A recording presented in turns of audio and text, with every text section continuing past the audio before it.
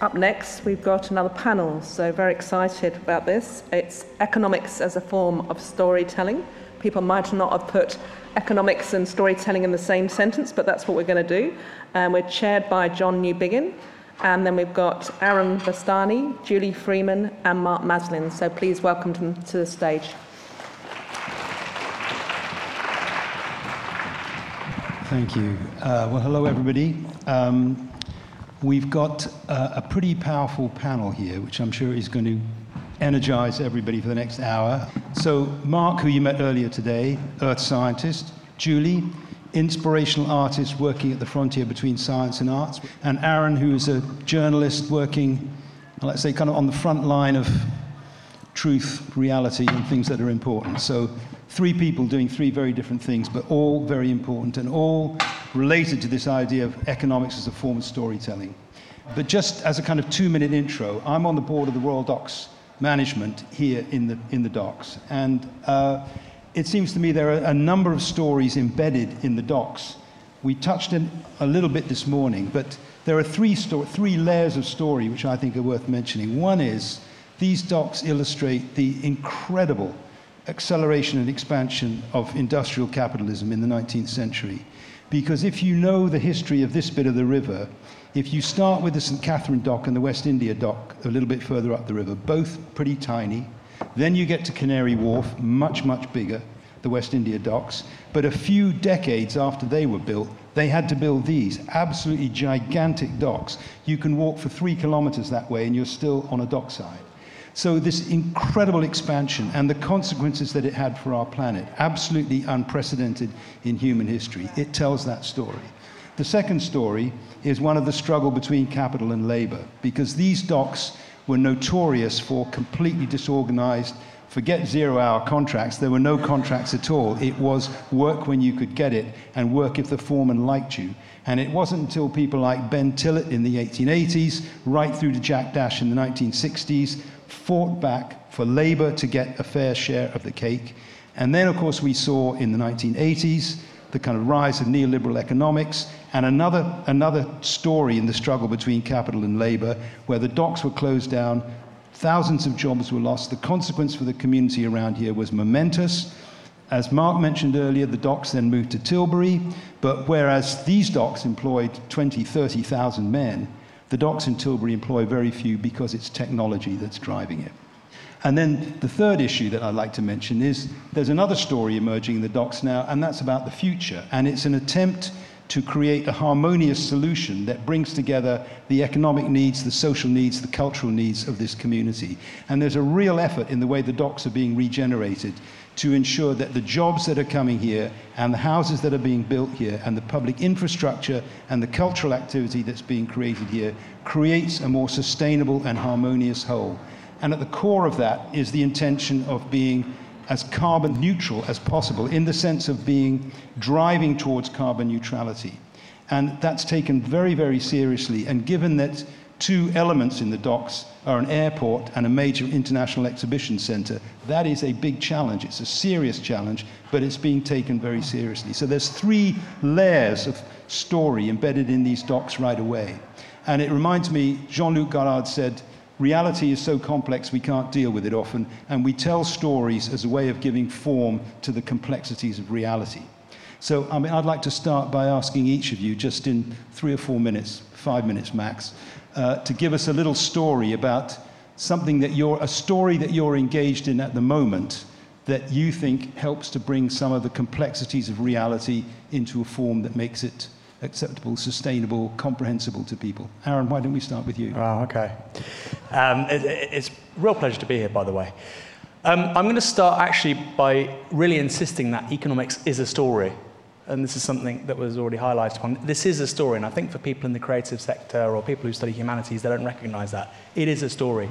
Economics students go into universities, factories, in other words, really, to produce graduates who believe a certain creed. And this creed is around 250 years old. So you see Adam Smith writing The Wealth of Nations in the late 18th century, broadly coterminous with the arrival of the steam engine and the American Revolution. So this is a real juncture, a real moment in human history, which we're still sort of living in, and it's the story that we're still living in. The industrial era, liberal constitutionalism, market capitalism.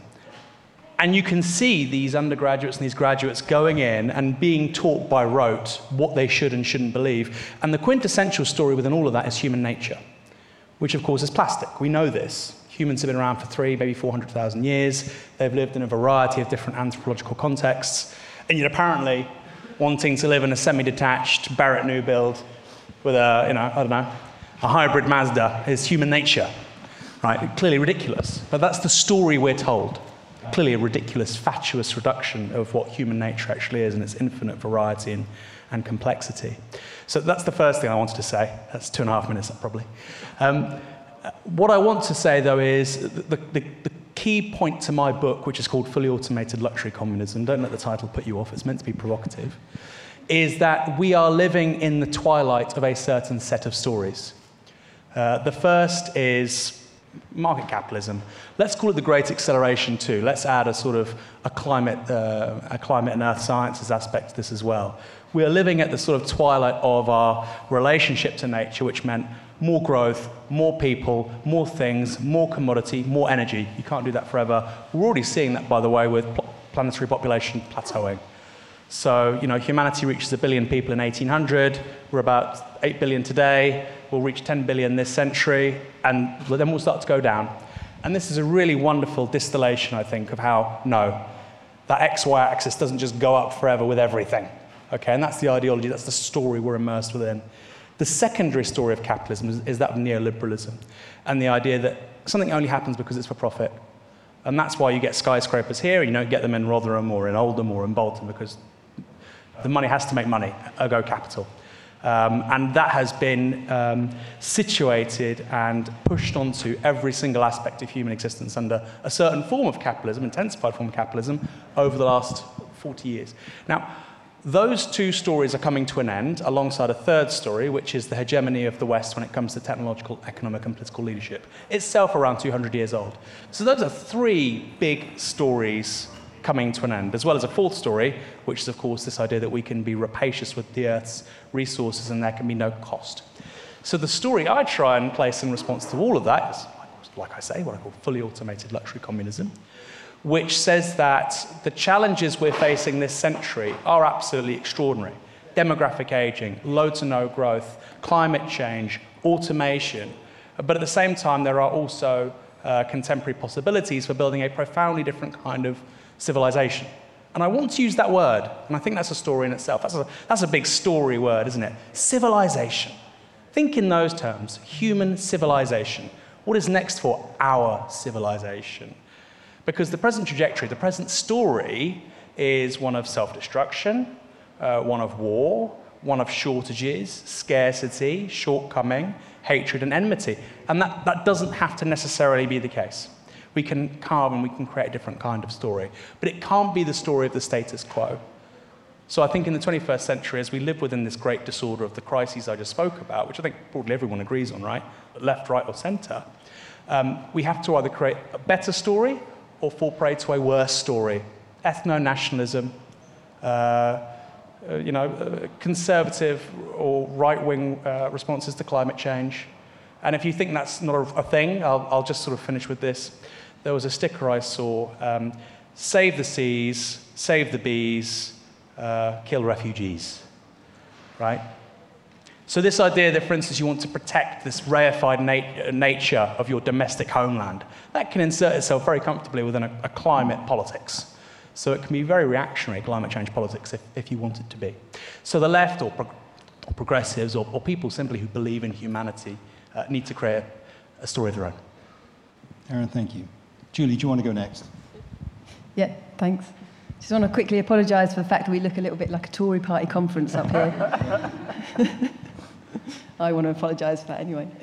So I guess the story I want to tell is the work I've been doing at the moment, which there's an installation of a prototype over there. And I've been working with the Open Data Institute on their power and diplomacy in data infrastructures. So we've been looking at this drive towards informational and economic power by those that are laying the material infrastructure of all the communications that we're using. And so that sort of divides up into three 3 smaller stories, which is space, like the emergence and the proliferation of satellites that are being deployed into the Earth's orbit, and the colonialization of space, and then the space pollution that comes with it, which is a massive concern. And these are used for navigation and military uses, and it's only by a few key companies that are doing that. And then moving further down, we've been looking at the data centers and about how much their physical existence, they're like these huge monumental buildings, and they collectively use something like, if they were a country, they'd be like the 6th biggest consumer of electricity of all the countries in the world. I mean, it's a huge amount of electricity that's used by them. They have a huge energy consumption that is way beyond even, I think, aircraft carbon footprint now. And then there's the subsea cables that we were looking at, and there's about 450 subsea cables that exist around the planet, and they make an underwater web that is 1.2 million kilometers long. So there's these cables that are under the seas, and they're just wrapping around our countries and connecting different countries. A lot of that is also sort of embedded in colonialist kind of trade routes and stuff. Those cables and these communication networks used to be owned publicly by publicly owned utility companies, and now more often they're owned by consortiums that tend to be communications companies, and then the four big tech companies, Google, Meta, Microsoft, and Amazon. And so between them, they have this power over our information, and then they have the power over the economic benefits that power gives. So I've created 3 sculptures that are kind of, because all of these things are huge and they're at massive scale, I wanted to make something that was small. So the sculptures are small. They also are sort of non-digital, so they work with an analog material that changes form in reaction to electric current. They're really simple, they're really slow, so you have to study them and wait for them to move. And they play with this idea that everything online and the way that we receive our data is all so fast and immediate, and we want it to be kind of spontaneous, and when we want it to be spectacular. But these sculptures will make you stop and think and wait. You have to wait for them. You have to wait for the data to fluctuate.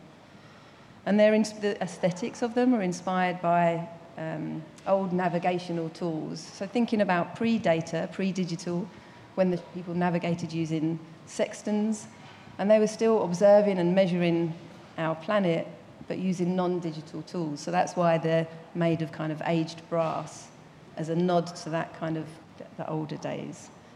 And so this research that we've been doing and the work that's come out of it is very much a tight collaboration between researchers and the Research Institute, the Open Data Institute, and me as an artist, and working out how we can work together to tell a story that is critically looking at these data infrastructures, and to try and think about the materiality of the cloud and the way that what we're all consuming all the time is actually got and has a massive impact on the planet. Thank you, Julie. Mark. Wow, how do you follow that? I have to say that I'm always in awe of artists, the ability to take the complexity of the world and actually present it in a unique and challenging way. I'm a scientist, but I also tell stories, and one of the stories that I've always been working on is our own history, because there is nothing inevitable about the society we are currently living in. So I'm going to pick up on some of the themes that Aaron very kindly started on. And one of the big stories that I and colleagues have been working on is, how has human history evolved? So we have a look at it. There are literally 5 major types of human society that have existed. We evolved in Africa, and we were hunter-gatherers. And those hunter-gatherers spread out through the world into Europe and into Asia. And we have this romantic view of them, except, of course, as they spread out, they wiped out all the megafauna and therefore hit a crisis. That crisis, we then had the agricultural revolution, and we all became pastoralists. We then actually worked the land, which I have to say wasn't necessarily a good shift, because then you're working 12 hours a day instead of about 3 or 4 as a hunter-gatherer. I'm still very happy to go back to being a hunter-gatherer. So we have all of that, agriculture. We then have mercantile capitalism that emerges in the 15th and 16th century. And this is really interesting because, as Aaron said, for the last 450 years, the economy of the world has been dominated by European countries. Not just European countries, but countries that we then went and actually took over. The Americas, both North and South. Australasia, and those countries. However, that's going to change in the next 10 to 30 years when, of course, the European-based economies dip below 50%. We then have the Industrial Revolution, which you wonderfully introduced, whereby suddenly we had new underclass, the workers. We had the emergence of socialism, Marxism, the idea that there was actually a protest there. And then, post-Second World War, we have what we exist in now is the consumption society, consumerism. And I think that's really interesting because up until the late 70s, it was being balanced by regulation, by exchanges between countries, until neoliberalism. And I agree completely with Aaron. Economics is about stories. Those economists in the Chicago School of Economics really fundamentally believed that neoliberalism was a good thing. Taking the training wheels off capitalism, removing all those sort of like pesky rules that stopped capitalism doing what it was supposed to do, suddenly would lift everybody, including the very poor, out of this mire of sort of like poverty and lack of sort of like goods and services, and it would work. I will give you one fact which keeps me awake at night.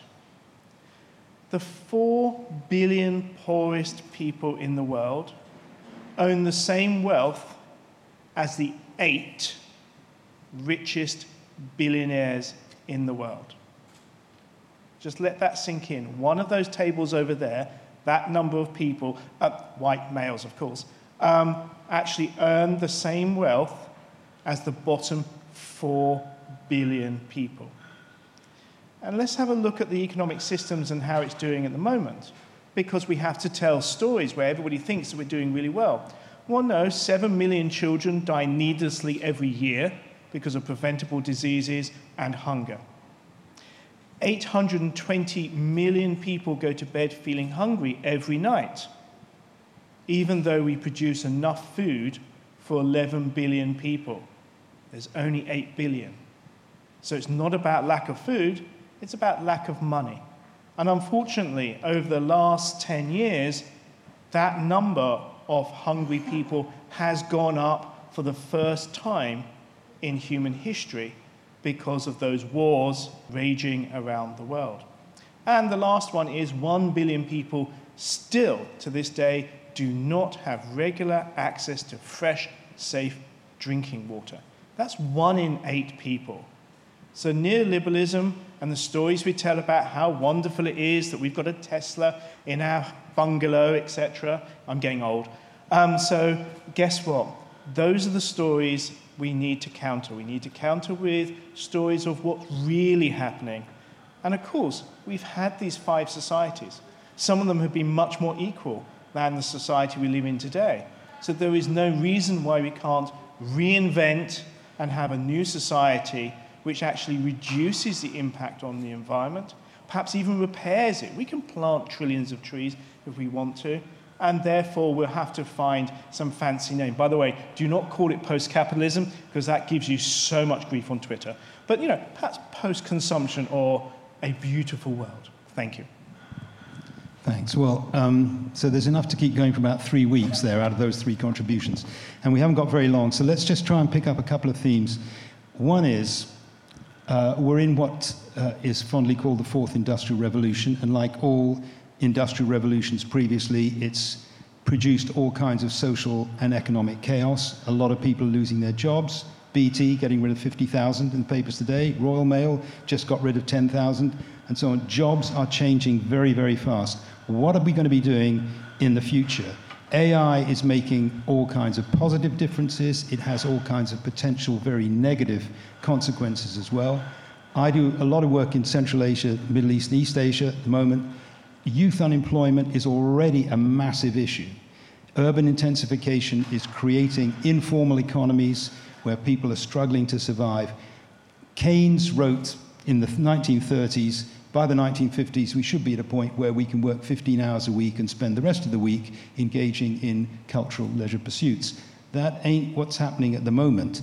So what does the panel think is the future of a world in which there is AI at one end of the scale, massive youth unemployment and poverty, a lack of any kind of access to basic, what we would regard as basic services, let alone the benefits or disadvantages of machine learning? How do you see that's going to play out? And what's the role of arts and culture in that? Because, after all, arts and culture, cultural activities, dance, music, fashion, beauty, food, these are things that long predate any notion of something called the economy. They are the core foundational human activities. How do we sustain those in a world which is as unequal as you were saying, Mark, and in which there are 8 knocking on 9 billion people? A simple question for each of you. Aaron, you put your hand up. You go first.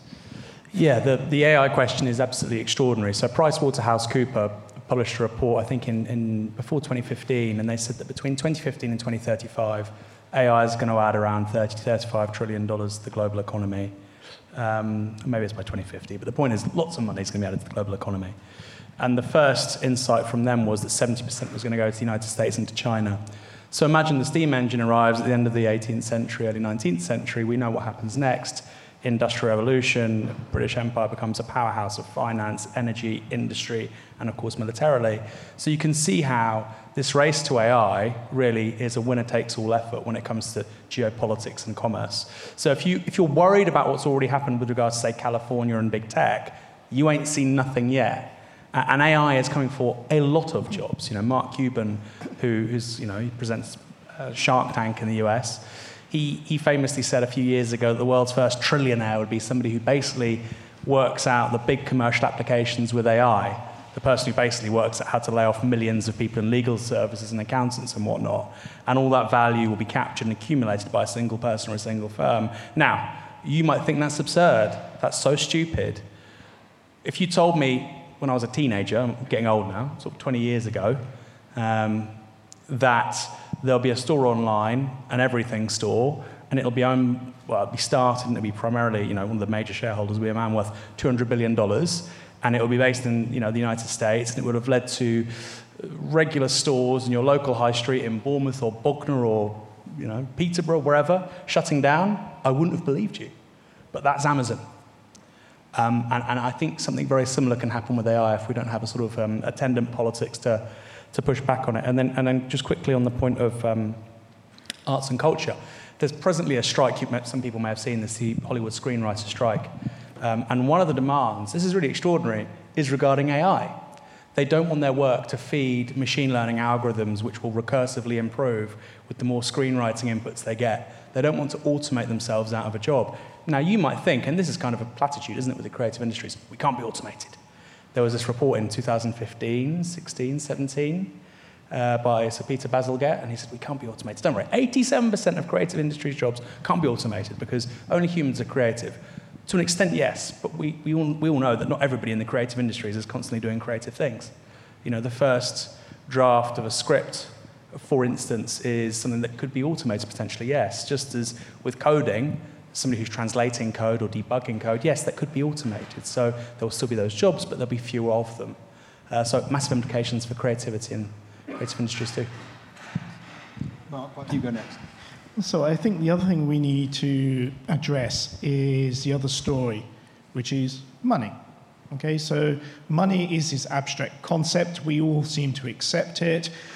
People have money, other people don't have money. And that concept allows people to have more services, more items, more goods. And I think what we need to do is change the stories about money. Why do certain people have the right to have more money than others? Okay? and why bankers are not surgeons. So there are some really interesting value judgments that we need to make. So one of the most interesting concepts that I play with many times and I enjoy is, say, universal basic income. If you happen to have a huge country with a huge amount of wealth, then every individual should have a right to that wealth. We have the right to the clean air, we have the right to exist, so therefore why not to the money? There is nothing special about money, it's just a concept. And in that, in itself, suddenly changes people's views. So if you have enough money to live, okay, not necessarily have 3 Teslas, and by the way, I'm sorry I'm picking on Teslas, but guess what? You can then make decisions. You can say, actually, I want to be creative. I'm going to try and set up an art school in my local village.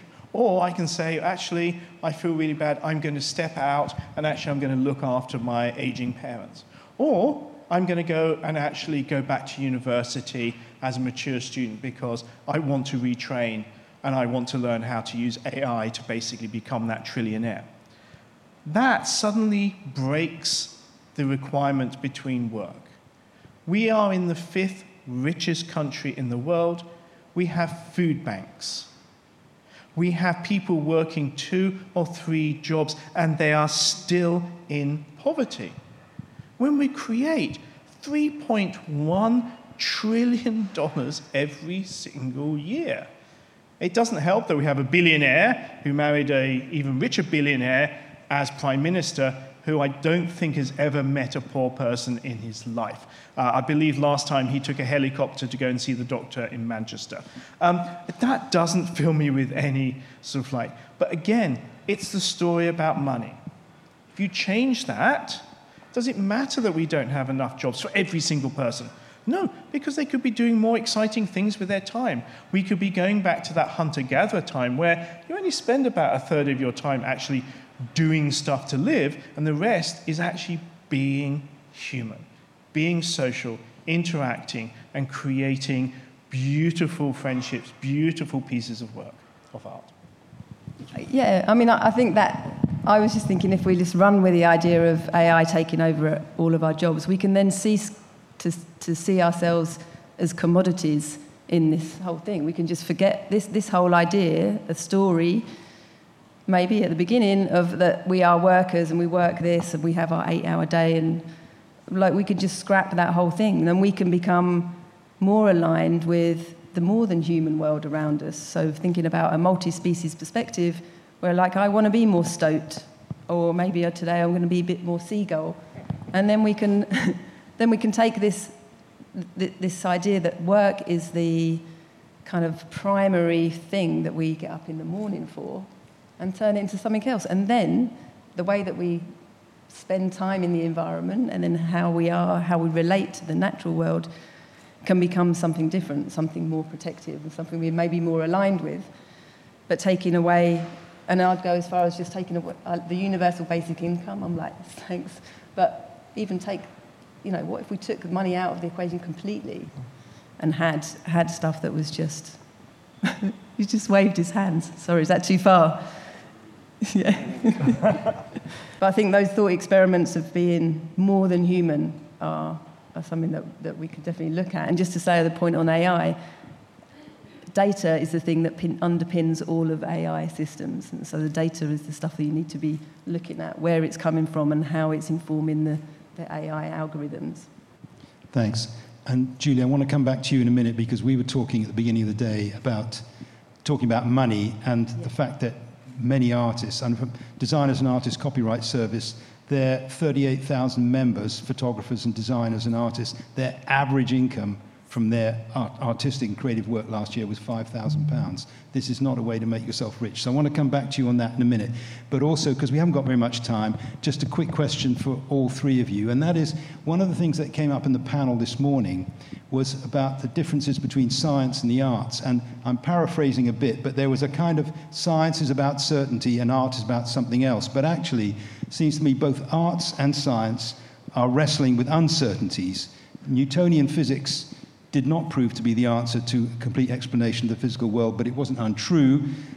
quantum physics, no doubt the same thing. It's struggling to create the certainties, but it's always going to be true, even if it's not certain. It's even both arts and science are exploring uncertainties, but they're not abandoning the truth. And I think in a time of misinformation that we're living in now, the distinction between certainty and truth is quite a complicated one. And I'd just be interested to know what each of you think about that in the work that you're doing. Perhaps, Mark, start with you. So I actually completely agree. If you think about human experiences as a circle, on one side you have sciences, and on the other you have the arts. And I completely disagree with C.P. Snow. There is not a divide there. Actually, I would say that the most creative people that I know are scientists and artists. And there is this mixing at the top whereby those two areas, if you're trying to think about the world and the fundamentals of what controls it, what actually uses the actual energy, how it moves around, you have to be able to think in completely different ways to, and I say this in a terrible way, normal people. You know, you have to be able to be out there. That does mean some of my colleagues should not be let out of the lab. They should not be allowed to talk to other people, and definitely not talk to sort of like the press. But again, you have that creativity there. And many scientists I know are incredible musicians and vice versa. So I think, no, that's the crutch there. And actually, if our society will be changed, it will be by science, but also by art. And it always has been those two that have changed it. Never really been politicians. Thank you. Julie? Yeah, and that divide of the art and the sciences is, I think, is more damaging than anything else. Like categorising anyone into one small pot is not going to be helpful. But I think the idea of uncertainty, I mean, I love uncertainty. I think uncertainty is amazing. The little sculptures over there are all about uncertainty and kind of like anticipation.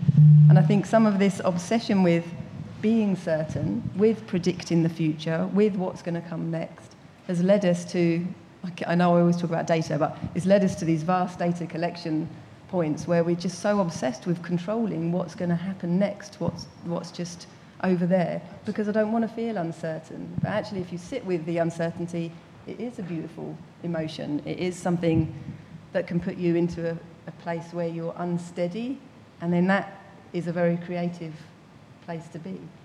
And I think for artists and scientists and business people, I know creative people that are in all different kinds of jobs, and that they would say, oh no, I'm not creative, that's your job.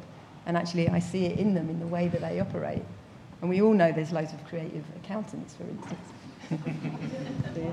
And politicians. Yeah, this needless distinction between arts and sciences is, I can only echo what's already been said. I think a powerful example of this is quantum computing. So the leading people in quantum computing, I mean, this stuff is mind-blowing. The sort of theoreticians of quantum computing think it infers the existence of multiple universes. Now, this is not me sort of sounding wacky. You know, I'd implore you to read a guy called David Deutsch, who is like one of the prophets of Silicon Valley, and the people that are really looking into this stuff and take it very seriously and want to make lots of money out of it, fundamentally, right? So when you're talking about multiple universes and probably possibly the backbone technology of what comes next with regards to computation, I think we should probably be quite humble when it comes to claims of certainty. And again, it's important to say that a theory is only a theory. And what's a theory? A theory is something which explains a phenomenon in the real world. A theory is only a theory if it can be falsified. If it can't be falsified, it's not a theory. You're in a cult. So this idea that scientists seek certainty and that artists, you know, they're the ones that engage with ambiguity and uncertainty, that's not true. And I'd also add to that, to have a good theory, you have to start with having a bad theory. So often when people say, oh, that's stupid, or that's wild speculation, or that's nonsense, you're talking rubbish, or you're talking idiocy, or that's how we see human progress move forward over time.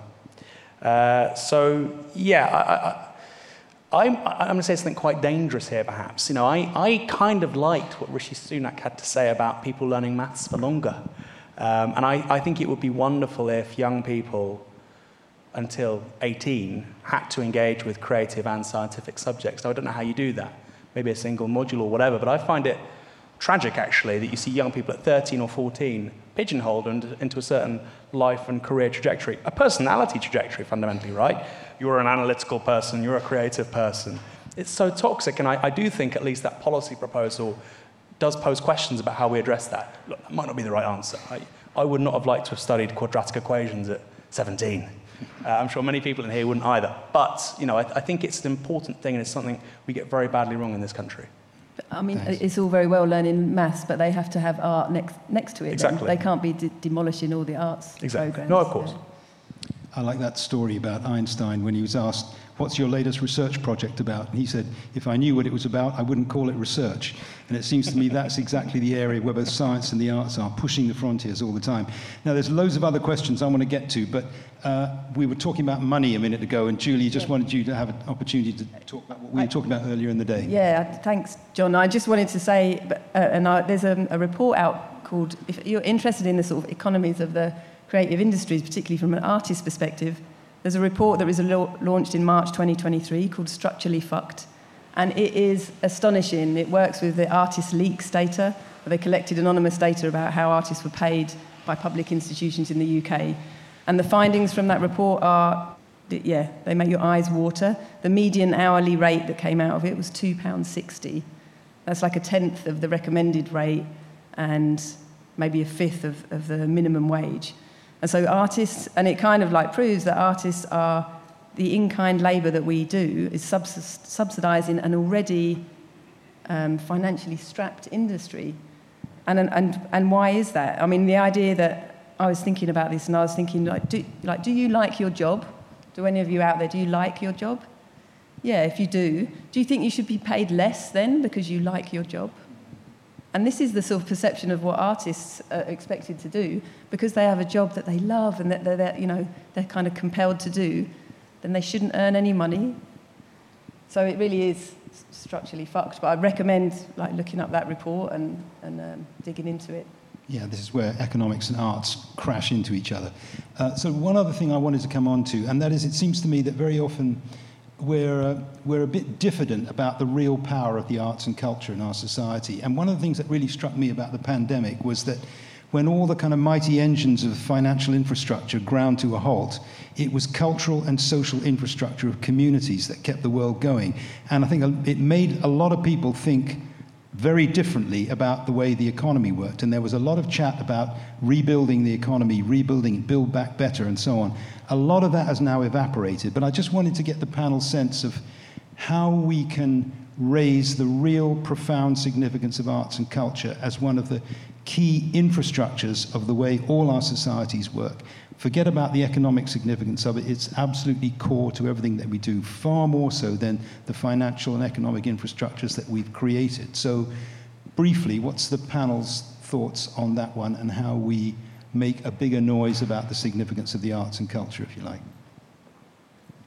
The perception that art isn't embedded in our everyday lives, and that we don't witness it all the time, and that it's a separate thing, is something that we need to talk about. I think artists that do have a voice and do have a platform, they could maybe use their voice in a better way to look behind them and to help the people that are coming up. I think the creative industries are embedded in so many other industries, but they're seen as an add-on, whereas it could possibly be the other way round. But it's how to get to policymakers, isn't it, essentially? Yes. To get them to value the arts, not as this kind of elite thing or something that they have on their wall, or the people that invite to a dinner party to bring a good story, or to wear a raspberry beret or whatever it might be, but to actually really listen to them, put artists on boards, listen to what they have to say. Most of them have really deep thoughts about the world at large that could be beneficial. What you just said, Julie, reminds me, Sir George Cox was asked to do a report on innovation in the British economy in 2005, and it's a brilliant report, completely ditched by government, of course. One of his recommendations was that every major company in the country should have at least 2 artists on their board, which I thought was pretty revolutionary for a proposal, but it was not taken seriously by the government, tragically. Aaron. I think actually, I'll come at this kind of from a strange angle. I would say, how do you help the creative industries in this country? How do you elevate art? Address the housing crisis. Because, I'm somebody who, I graduated in, 2006? So I did my master's degree, and I graduated literally as Lehman Brothers was collapsing. And I've sort of had to make my way in the world of work over the last 15 years when we've had stagnating living standards. And my experience of incredibly talented, creative people is they can't do what they want. They can't actually add the value to society they should be because of rent. Particularly in bigger cities like London, you're paying 50% of your income to rent. It's very hard to be creative. It's very hard to develop a skill. It's very hard to take a risk or a punt on a project or a business or a non-profit operation or just activism that you would like to do. So I think that is a big one for me. I think neoliberal societies are incredibly uncreative, partly because we don't provide people with the mental space and the leisure time in order to cultivate that. And instead what we're doing is inculcating a constant anxiety, panic. I moved 15 times in 15 years in London. Crazy. I'm pretty sure it gave me an anxiety disorder. And we're doing that to multiple generations of people. We're doing that to the core infrastructure of our society, which is us as human beings. There is no computer on the face of the planet which can add as much value as a human being right now, and yet we're destroying that human capital to just an incredible extent. So that would be the core one for me, the housing crisis. And that really hit me when I went to Denmark. Not that Denmark's perfect, but I remember going to meet a bunch of sort of leftists in Nørrebro, the hipster left-wing part of Copenhagen. And they all had their housing, communes and their bookshops and all these lovely lives. And it wasn't post-capitalist, it was nominally social democratic. Obviously, some of them are anarchists or whatever, but the setup was really social democratic. And what that showed to me was that all these things that you like to do on the side, whether it's the activism, the projects, the businesses you want to start, that's not really possible unless you have a state willing to give people certain resources, housing, education, healthcare, and that's being taken away from us in this country. Yeah, thank you. Mark. Wow, what a big question. I mean, for me, I think it's rethinking the fundamentals of our society. Because at the moment, all the power resides with capital. And that's why it's called capitalism. If you spent all of your life working, you're never, ever going to make £1 million. But if you already have £1 million, it's very easy to invest it to make another million. So entrepreneurs that I know, they always say the first million is the hardest. So again, what we have to do is break that, because guess what?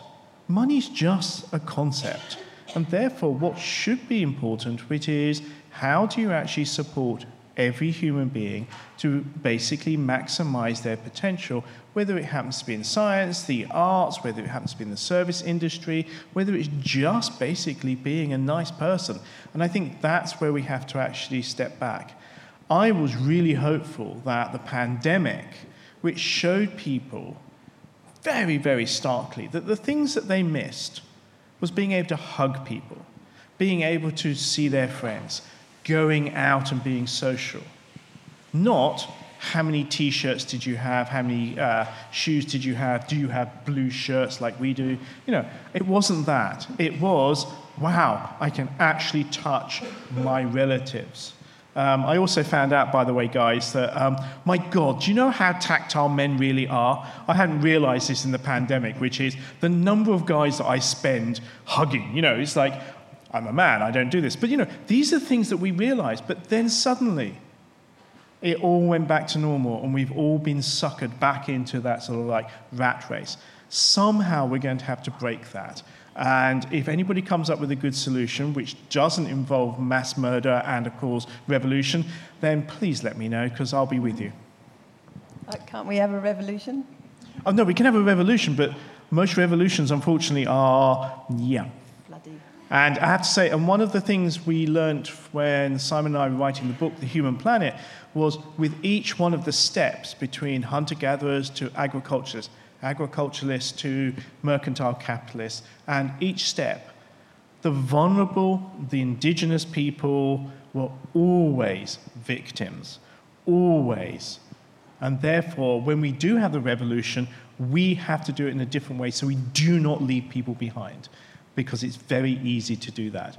With the AI revolution, that could leave billions of people behind. And so therefore, I agree, yes, revolution, but we have to do it in a different way to the way we've done it previously.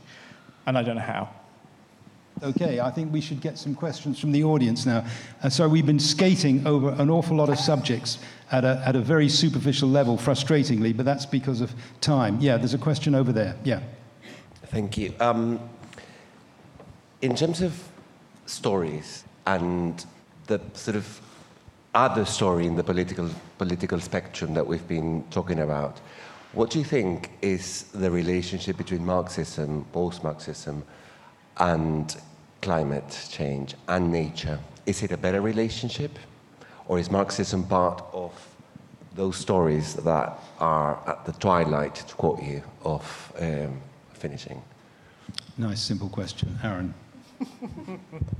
So I think one way of answering that is to say, oh, well, I've said that we're at the twilight of the Great Acceleration, industrial society, liberal constitutionalism, and that Marxism was only ever a converse to those things, and so it's also saying it's twilight.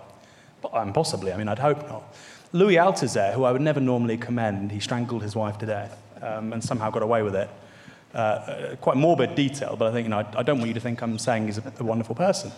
He had an amazing description of Marx.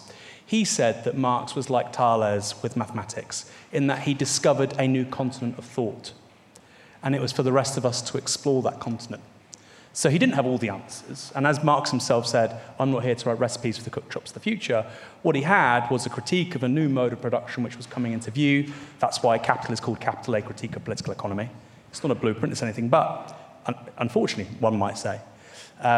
So I would say that actually, Marxism has a great deal to tell us still about this world we're in, even as it sort of ebbs from view, and particularly in relation to the climate question.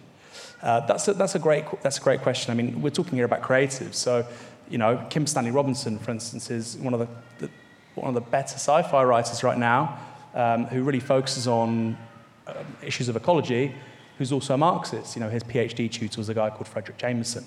So if you really want to probe questions of ecology through a Marxist prism and also read a novel, I'd recommend Kim Stanley Robinson. If we're dealing with economics as a form of storytelling, Marx did better than most people in terms of producing a lot of very, very complex issues to a coherent story. Let's get into that. Mark. So yes, Marx was one of the great economists, and we should accept that. I think what we have to do going forward is, the problem is stories have narratives, and the problem is Marxism has a particular sort of like story attached to it and has particular views that people pick up on instantaneously. So if we're going forward in the future, we will have to call it something different. And I think that's important. We have to create a new story based on all of the stuff that we know, but we move forward. And I think importantly is we need to understand why climate change and neoliberalism are directly opposed.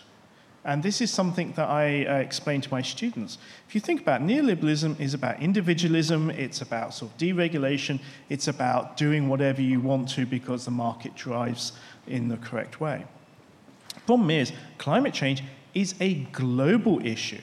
It is about every single person actually contributing in a very small way or a very large way to a collective problem. It's the classic commons problem, which is, how do we actually shift that?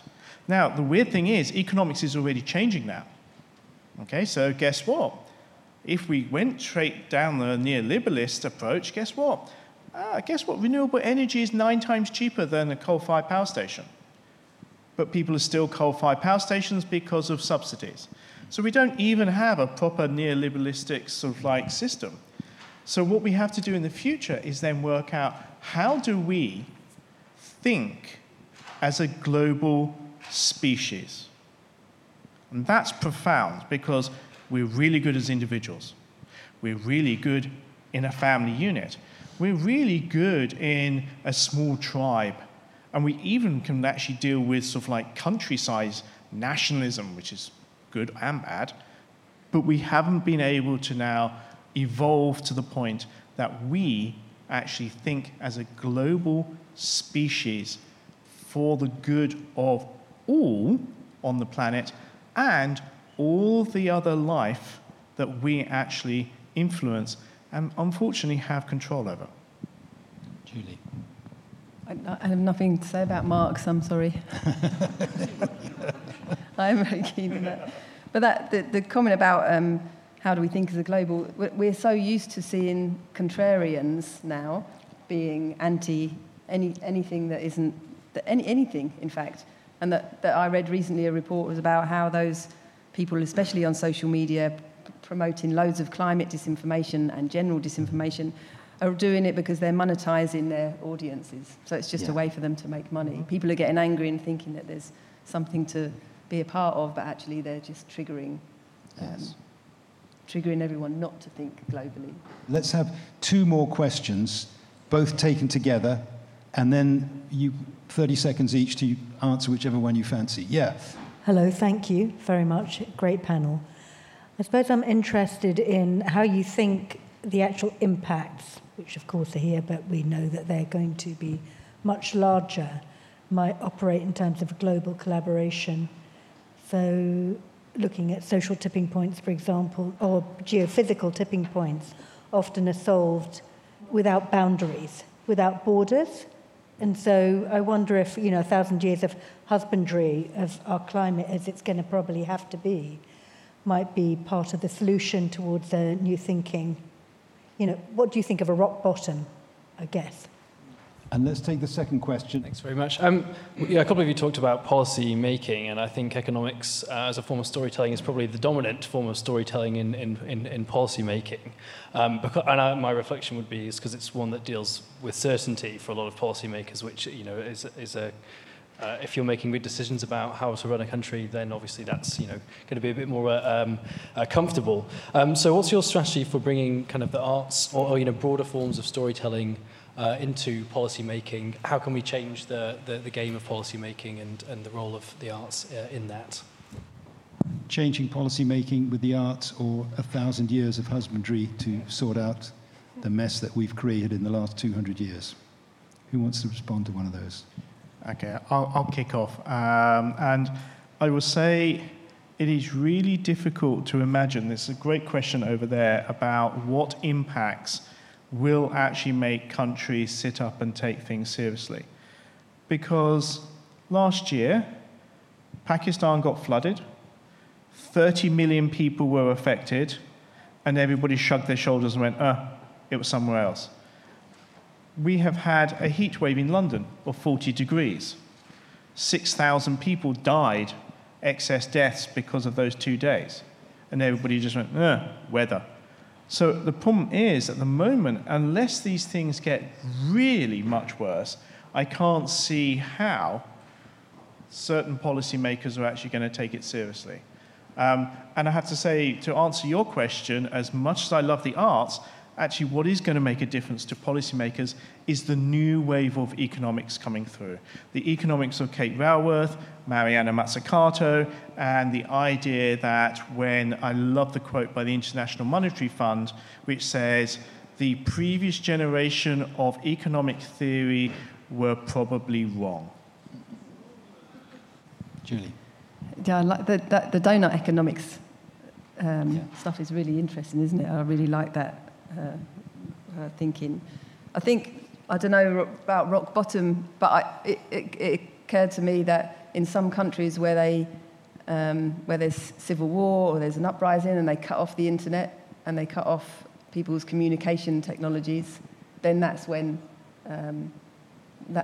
anger starts bubbling. So it's interesting that it's about how we communicate what we're used to. When that is taken away, that becomes a problem. I think for arts and policy, that's a really interesting question for me, because we've been working a lot on kind of exactly that. How can we get policymakers interested in thinking about issues from different perspectives? And just last week, I was working with Furtherfield and people at City University, and we did a More Than Human workshop about the Lee River, about pollution in the Lee River. And the workshop concluded role play, where everybody played a different thing. So somebody played some algae, I played a carp. Everyone took this perspective of an animal or an environmental thing, or someone was an AI expert, someone was a property developer. And we all had to discuss the problem very strictly from that perspective. And it was so good. So to engage policymakers in that way was really successful in just it's like turning their heads around to a dial. Think about this, think about that. And it was fun, and it was fairly quick, and it meant that you could say things from not yourself. And so I think I think that's a really good way of engaging with policymakers at the moment. I'll try and answer both quickly. Social tipping points, I think probably some sort of horrendous calamity has to happen, actually, before we get really momentous progress coming, particularly from multilateral organisations.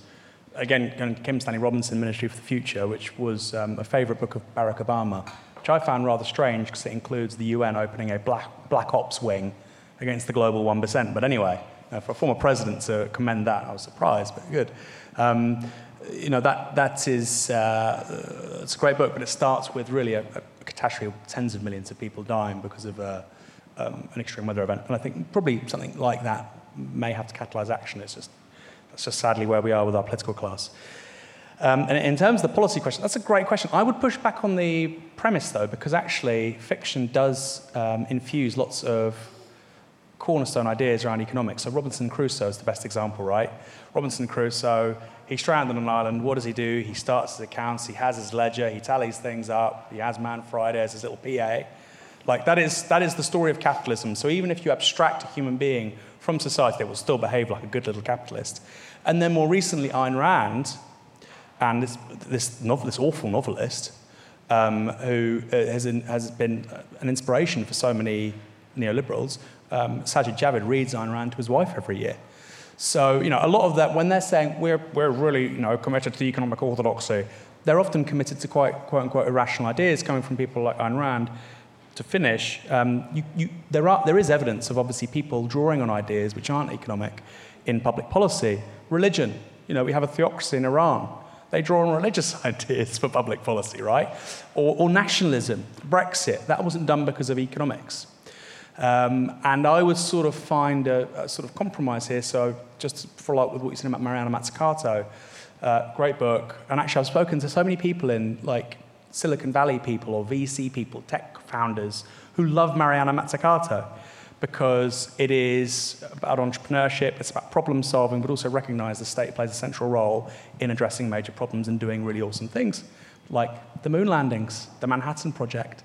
So it's an interesting synthesis of, yes, individuals make things happen, go and do it, be the best person you can be, go start something great, but also the state's a really powerful actor to do extraordinary stuff. And I think that's probably the next economic paradigm if we get our act together as a species. But I still think, like I said with Robinson Crusoe and with Ayn Rand, that art and culture can infuse that as well. Thank you.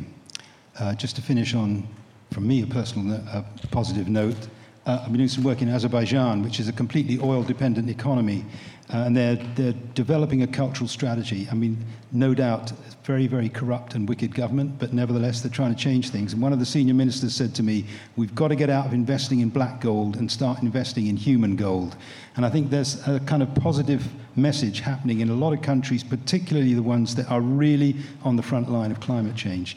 But we're out of time, so I'd like to say a big thank you to Julie, to Aaron, and to Mark. Fantastic panel. Thank you.